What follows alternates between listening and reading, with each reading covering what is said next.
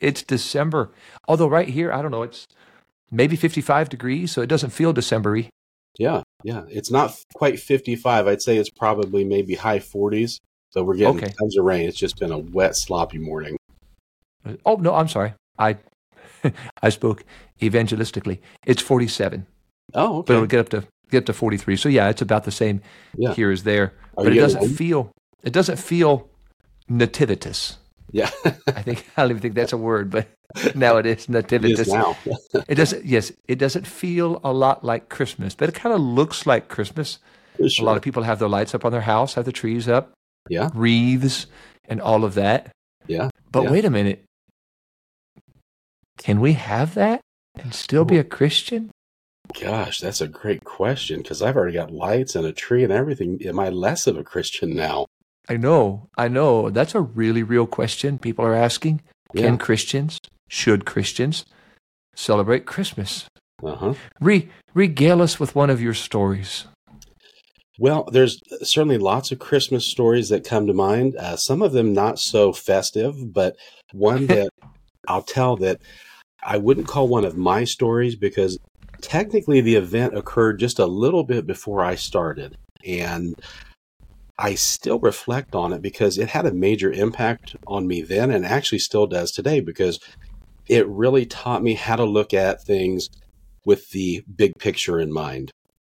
And so when I started, my FTOs on night shift told me, this guy that we're working with on night shift, good officer, a guy that I like to this day, even though he's moved on to a different career, very good officer, but they used him as an example. They said, we're going to make this a teaching moment for everybody because just this past Christmas, here's what he did.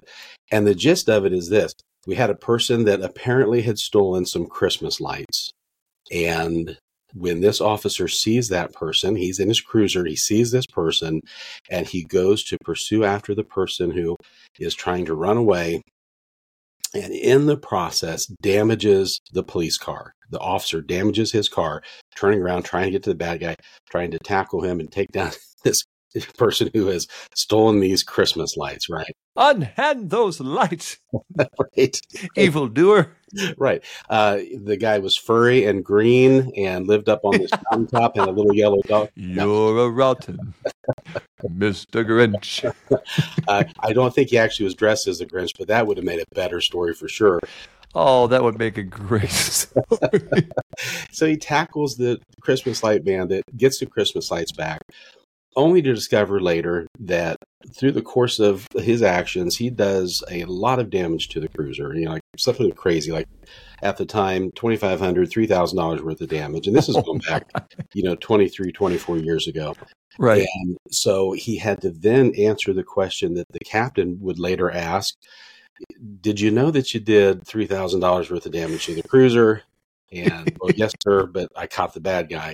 And then his reply was, did you know the bad guy had $19 worth of Christmas lights? We're glad you caught the bad guy. We don't want to let crime escape and get away with the good. But what's the big picture here? Next thing you know, he'll be ripping off wreaths off front doors. Right, exactly. Could you have done something differently? Could you have done it a different way and maybe make it make sense that you got the bad guy, you got the $19 or $17, whatever it was at the time, worth of lights back to the store without doing thousands of dollars of damage to the car. So I've been reluctant to tell that story over the years because I don't consider it my story, but it did have an impact on me because my field training officers on midnight shift said, don't do this. Make sure that this doesn't happen. And of course, as a new officer, I wanted to go out there and turn over stones. I wanted to catch bad guys. And they said, you got to temper that a little bit with some common sense. We like that you want to be active. We like that you want to get into stuff, but you got to make sure that you're looking at the big picture. And, that had an impact even to this day, that in the position I'm in, I always try to look at that big picture. Some people put it this way. They say something like, is the juice worth the squeeze? And what is that outcome? What are you doing to get that outcome? Is it really worth it? And so I try to make a lot of decisions and think of things when we're in planning and decision making. Am I thinking of what those results are going to be and how we achieve those? Because the ends don't always justify the means. I get that's a very popular mindset for some people, but you can't really live by that. You got to really look at the big picture in the long term, think of the long game. And so I always reflect back on that story. And I got to be honest, there are often times I look at Christmas lights in the store and I think of that story just because of the fact that if you knew the people involved, if you knew the supervisors at the time, if you knew the officer at the time, the sense of humor they had, I can just imagine that maybe when they're still out once in a while, they look at a box of Christmas lights and go, "You remember that time so-and-so ruined that cruiser because he had to get those Christmas lights back to the store." Yeah. So that's a fun story for me. And it's one of the more lighthearted ones we think of at Christmas, because as you're praying for police officers this Christmas season, firefighters, first responders, this is not generally a time of joy and jolly that they're experiencing because of the type of calls they have to handle and the things that they have to experience, especially this time of year. So that's one I can share on our podcast. It's a little more lighthearted, even though at the time I'm sure the officer had a big gulp in his throat when the captain said, "We need to talk." Right. That's right. He might give me a medal. He may give me a commendation. Right. Right. Yeah. We'd like to congratulate you on apprehending the ne'er-do-well who ripped off these Christmas lights. Right. That conversation went a lot differently than he expected, I'm sure. Yeah, I think so too. Yeah. I think so. What do you want, Captain? You want to give me a star? No, not exactly what I had in mind. I think knowing his sense of humor, he probably had a little smirk and said, "Yeah, but I caught the bad guy." Right, exactly. That's a great story. And that's also a great point to make, that we do need to, especially this Christmas time, we need to be praying for our officers, first responders, and be kind to them. Let me just say this for the general public, if you're out and about and you're not abiding by the laws of the land and you are pulled over, please don't get upset with the officers. They don't want to pull you over in the snow any more than you want to be. Right. But they want you to be safe. I remember in 2020, I believe it was, Christmas Eve, our daughter was having some severe abdominal pains.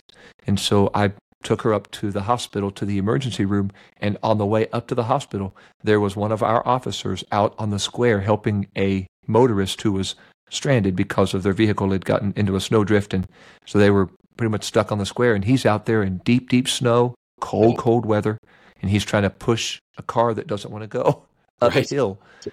And I just thank you for doing that while all of us are safely and nestled in front of a fireplace, eating shortbread cookies and dipping them in milk. Yeah, you guys are out there not only fighting bad guys, but also helping good guys to have a Merry Christmas. So thank you. Thank you for all you do and all the guys and gals in blue do. Well, thanks, LJ. I'm glad you brought that up. I think that in addition to some of the tough stuff that officers have to deal with, that a lot of people may also forget that really, especially around Christmas time, we take it very seriously. At least our guys do when it comes to depriving anyone of their liberty, taking them to jail. It's not a game to us, certainly. But I've talked to officers, including one recently, who just is a really, really good traffic enforcement officer, does a great job. And it's interesting how a lot of them have mentioned to me, "Man, I just hate writing tickets this month. I know what it's going to cost to this person. I know that it's going to come out of their bill money, their Christmas money." So if people have the impression that officers are out there just to give them a hard time, to take them to jail, to write them tickets, believe it or not, cops are humans too. And I remember being out there writing those tickets around Christmas time and thinking, I hate that I got to do this. I don't have a choice. I got to do it, but I hate this for this person. So they are human beings. Let's not forget. And be good. Just don't make them have to write you a ticket. Slow down. Don't need stop signs. Just behave yourselves. Exactly. For their Christmas, just be nice. Be nice. There you go. Don't break the law. Don't break the law. Very good. That's all we want. All right. Well, let's dive in right after this little interlude. Let's dive into this question. Should Christians celebrate Christmas? Should we have Christmas lights up on our house so somebody could rip them off? Yeah. Let's dive into that right after this. Hey, welcome back. You're listening to The Preacher and the Policeman. I'm LJ. I'm the preacher. And I'm Andy. I'm the policeman. And we'll be right back right after this.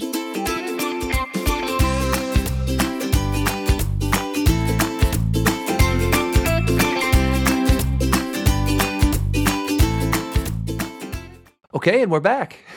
All right. And our question is, should Christians celebrate Christmas? And of course, the obvious answer is yes. Why not? Why would we not celebrate Christmas? Sure.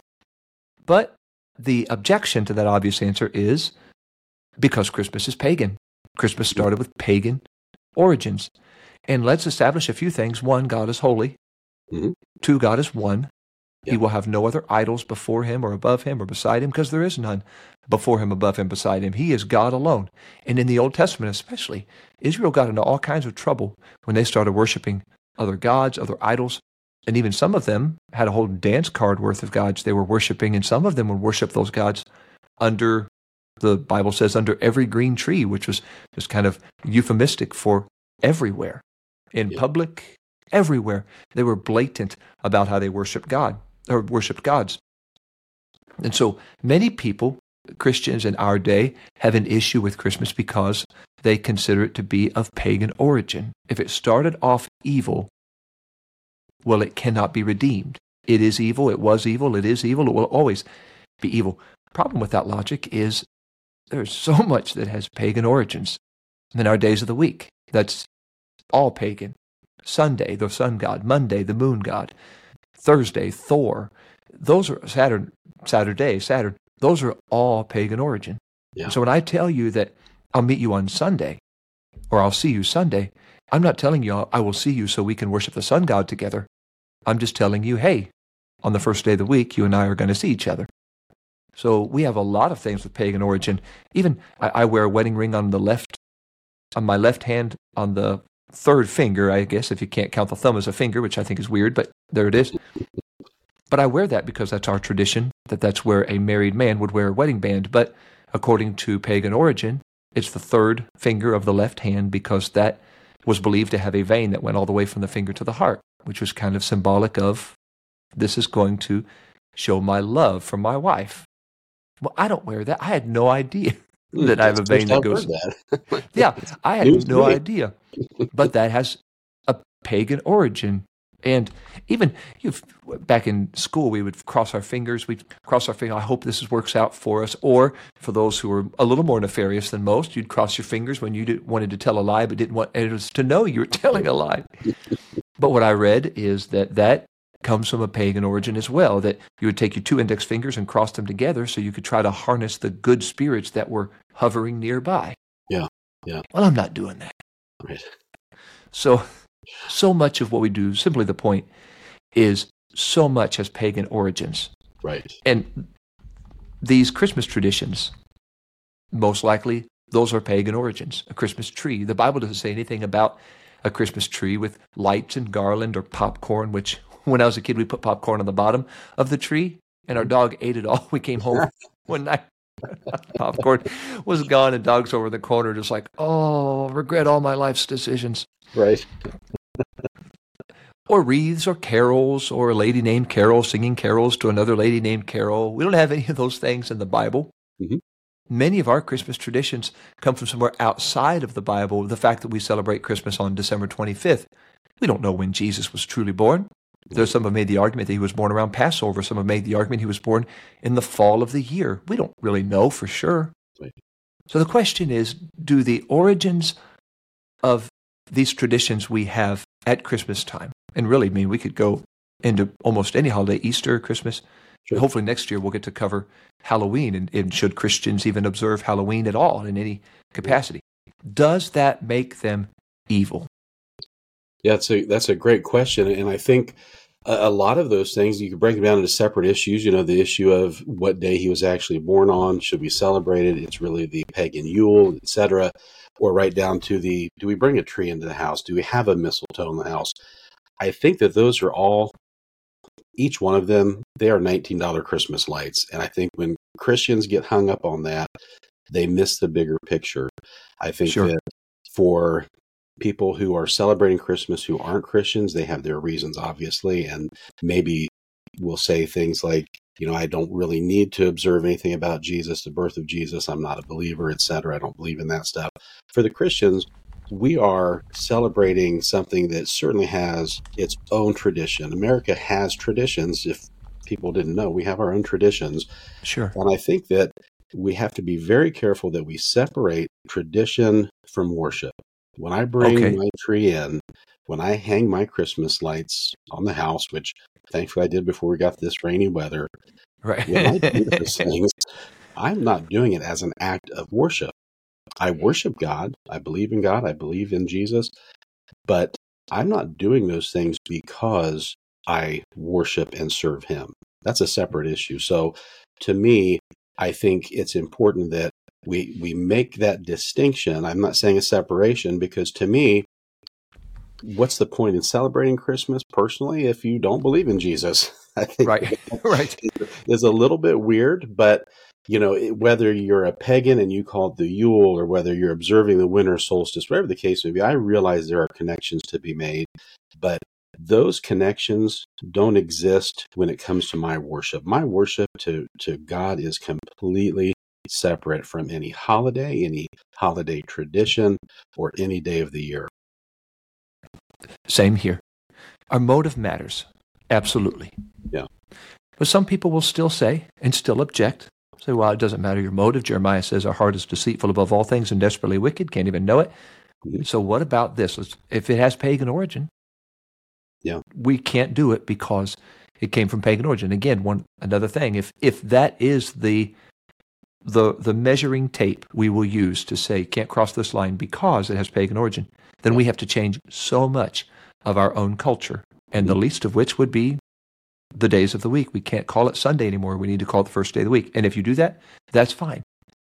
So if the issue is pagan origin, then more than Christmas has to be changed, and a whole lot more.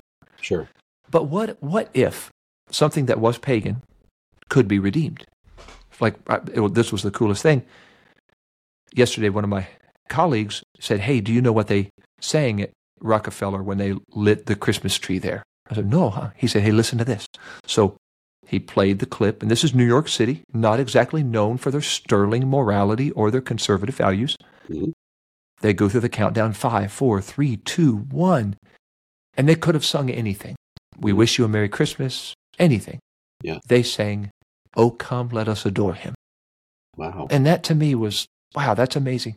Yeah. I hear the name of Jesus. I hear Christ. I hear the Christmas carols that herald his incarnation.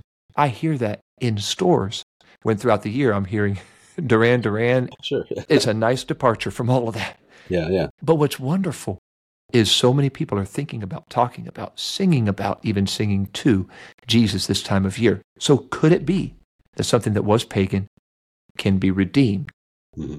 So here, it's a tense question, and I get it, it's contentious. Sure. There was another contentious question that would be just as contentious, in fact, probably even more so, back in the New Testament. So the question is this in the Bible? No. So should we do it? Well, here's a contentious issue back then. Can Christians eat meat that was offered to an idol? Mm. And that, to us, doesn't make a lot of sense, because whatever, we just go to Lanning's or Smithheiser's or Walmart or wherever and get our meat problem solved. Yeah. And now let's move on to world peace and solve that problem. But their day was much different than our day. They got their meat from one of two places: the meat market in the public or the temples. The meat market in the public was expensive, but the meat at the temple was cheaper and it was better. So for many of those temples, and we're not talking about the temple to Yahweh, God, the temples to Aphrodite or Diana, to Apollo, to Zeus, to any of those other gods, were restaurants. You could go into the temple, have a business lunch or a dinner date in those temples. You could feast on the finest cuts of meats for a pretty great price. And so in that first century culture, families had dinner there, couples had dinner there. Mom would go to the meat area there and buy the meat from there, take it home and cook it. Now, to the unbeliever, eating meat from a temple was like eating at Ruth's Chris versus Steak and Shake. I mean, you can't beat that, and you got Ruth's Chris at a Steak and Shake price, which is awesome. Although now, you might as well just go to Ruth's Chris, because Steak and Shake is just as expensive. But that's a whole other episode. Right. But the Christians had a major issue with it. We cannot do that. We don't go into those temples. Those are idolatrous places. We don't go there. We don't do that. We serve the one true living God. We serve Yahweh, who came as Jesus. Yeah. It wasn't just a restaurant. It was a temple. And it was a temple to idols.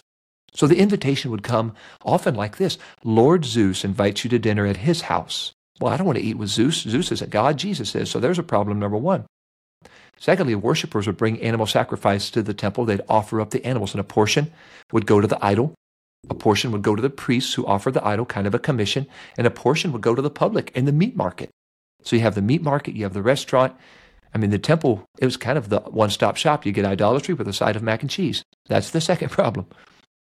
Thirdly, many people would ask those gods to bless their food before they ate it because they believed that evil spirits would invade our body through our food. So they said, Zeus, Aphrodite, Apollo, whoever, please bless this food. And some even believed the idols themselves would bless the food with their own spirit. So when you sink into the ribeye, the idol would sink into you. So they're unbelievers before they have been born again. They didn't even care about all that. That was just the way of life. Now they've come to church. And they hear Pastor Paul or Barnabas or Apollos or any of those preachers, Peter, would preach that there is one God, his name is Jesus, there aren't other idols. And they remember all the temples to those other gods, and they remembered some of the things they used to do in those temples. But now, you've got some Christians who are using the temple as a discount meat market, and they didn't even care because they knew better. They knew you could offer 1 million animals to 1 million idols. And when you pray a prayer to any of those idols, not one of those million could lift a finger to help you or to harm you. So they knew that idol is nothing. And Paul says that in Scripture. He says, we know, 1 Corinthians 8, we know an idol is nothing. Yeah. So to eat meat offered to an idol, there's no spirit that came with it. No spirit's going to get into you. No spirit's going to be around you just because you eat the meat. In that first century, the church had a major problem because you have these Gentiles who had issues with it because that's how they used to live, and now they've been born again, so they don't want anything to do with it. Then you have others who are like, hey, guys, no big deal. Everything is fine. We have liberty to eat this because we know that everything is fine. And here's what's interesting. Both of them are right. Mm-hmm. Both of those guys, the ones who say an idol is nothing, are correct. And those who say, I don't want to go there anymore because of what I used to do there, they are also right. Yeah. So Paul gives us the first guideline, and here's the same guideline I believe that applies to should we celebrate Christmas. He says, if you are weak in understanding, this is not weak in conviction. In fact, those who are stronger in conviction would say, we don't go there, we don't do that. But if you're weak in understanding, if you think an idol could sink its teeth into you, or you think that you are worshiping an idol by eating meat that used to be offered to it, then don't do it. You, as the one who has a conviction against it, don't do it. Now, you who do not have a conviction against it, you can do it, but you affirm their conviction at the same time. So let's say Paul made a good field training officer. He's telling Paul them, made a great FTO. He would have made a wonderful. Don't get hung up on the $19 lights. I need you to look at the big picture, guys. Absolutely, and the big picture is the meat isn't going to hurt you, isn't going to help you. You're not praying to the idol to ask the idol to bless your food, and you're not staving off any evil spirit by eating the meat that was offered to that idol. So you're no worse off if you do this. I guess this would be a pretty good application. If somebody who says Christians should not celebrate Christmas because of pagan origins, and they are hung up on its pagan in origin, well, so was this practice. But Paul said this could be redeemed because its beginnings has no power.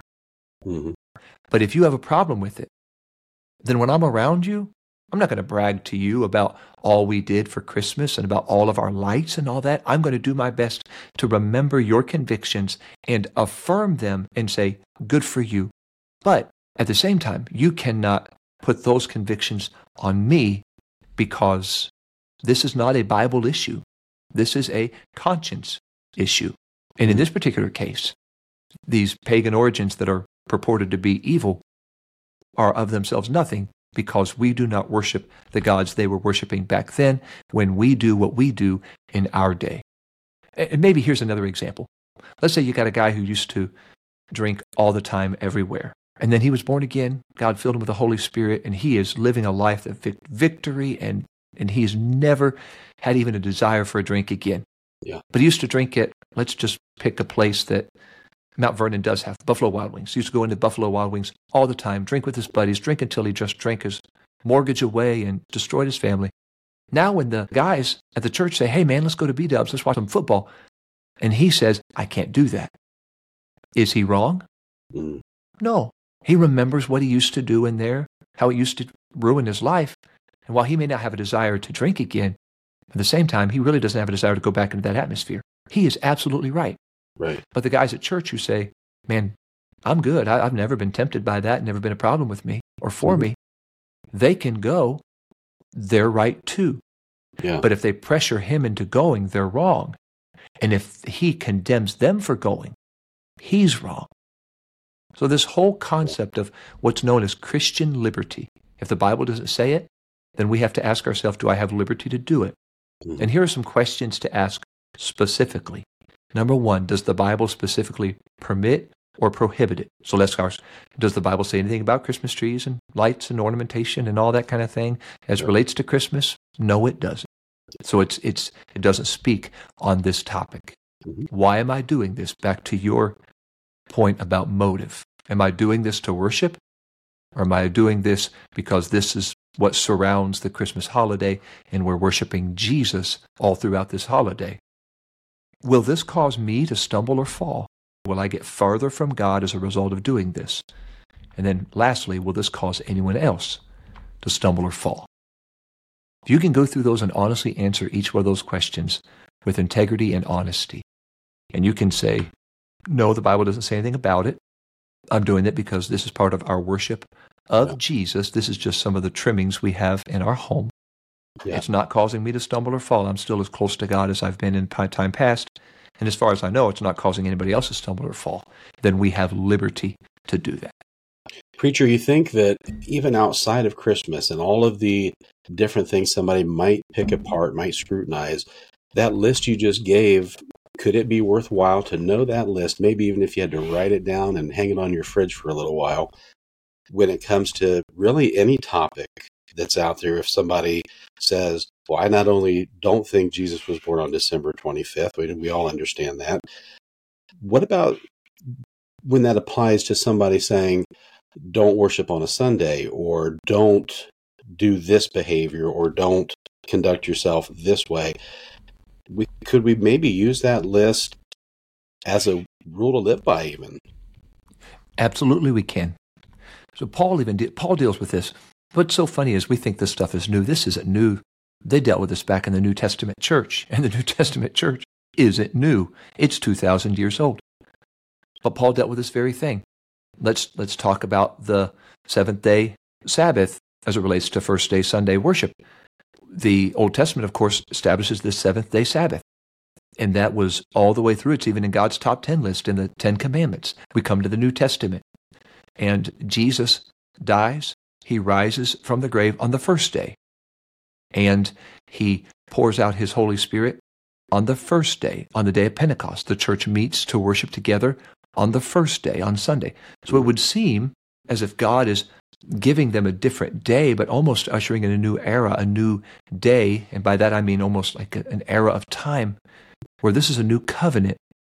Now, if you're in a place, in an area of the world, and you worship because maybe everything else is closed on Sunday and you can't fill up with fuel or get anything to eat, and it's just Saturday makes sense to travel and go to a sanctuary and worship together with your brothers and sisters, well, then by all means, worship on Saturday. People who say, man, we should worship on Saturday, not Sunday, my response is worship on both days. Yeah. Every day is the day unto the Lord. So Paul says in Colossians, and he says in 1 Corinthians, and he says in Romans 14 about these very things. If you observe a day, observe it to the Lord. If you don't observe a day, observe it, or do not observe it as unto the Lord. Whatever you do, do it unto the Lord. So if you say we have to worship on Saturday, and that's your conviction because for whatever reason, but you can't push that over on anybody else because Scripture doesn't say that. We have evidence and we have example in the New Testament where they worshiped on the first day of the week. And there are other issues like this that Paul mentions. Whatever you do, do it as unto the Lord. So yes, we have this Christian liberty to do what we do unto the Lord.